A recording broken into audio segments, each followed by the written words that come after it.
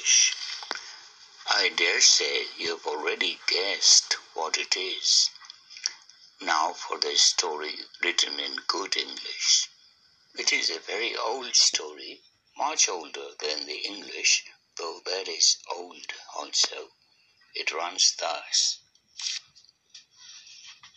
A certain man went down from Jerusalem to Jericho, and fell among thieves, which stripped him of his raiment, and wounded him, and departed, leaving him half dead.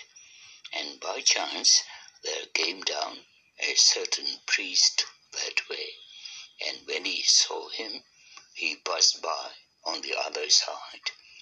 And likewise a Levite, when he was at the place, came and looked on him, and passed by on the other side. But a certain Samaritan, as he journeyed, came where he was, and when he saw him, he had compassion on him, and went to him, and bound up his wounds, pouring in oil and wine, and set him on his own beast, and brought him to an inn, and took care of him.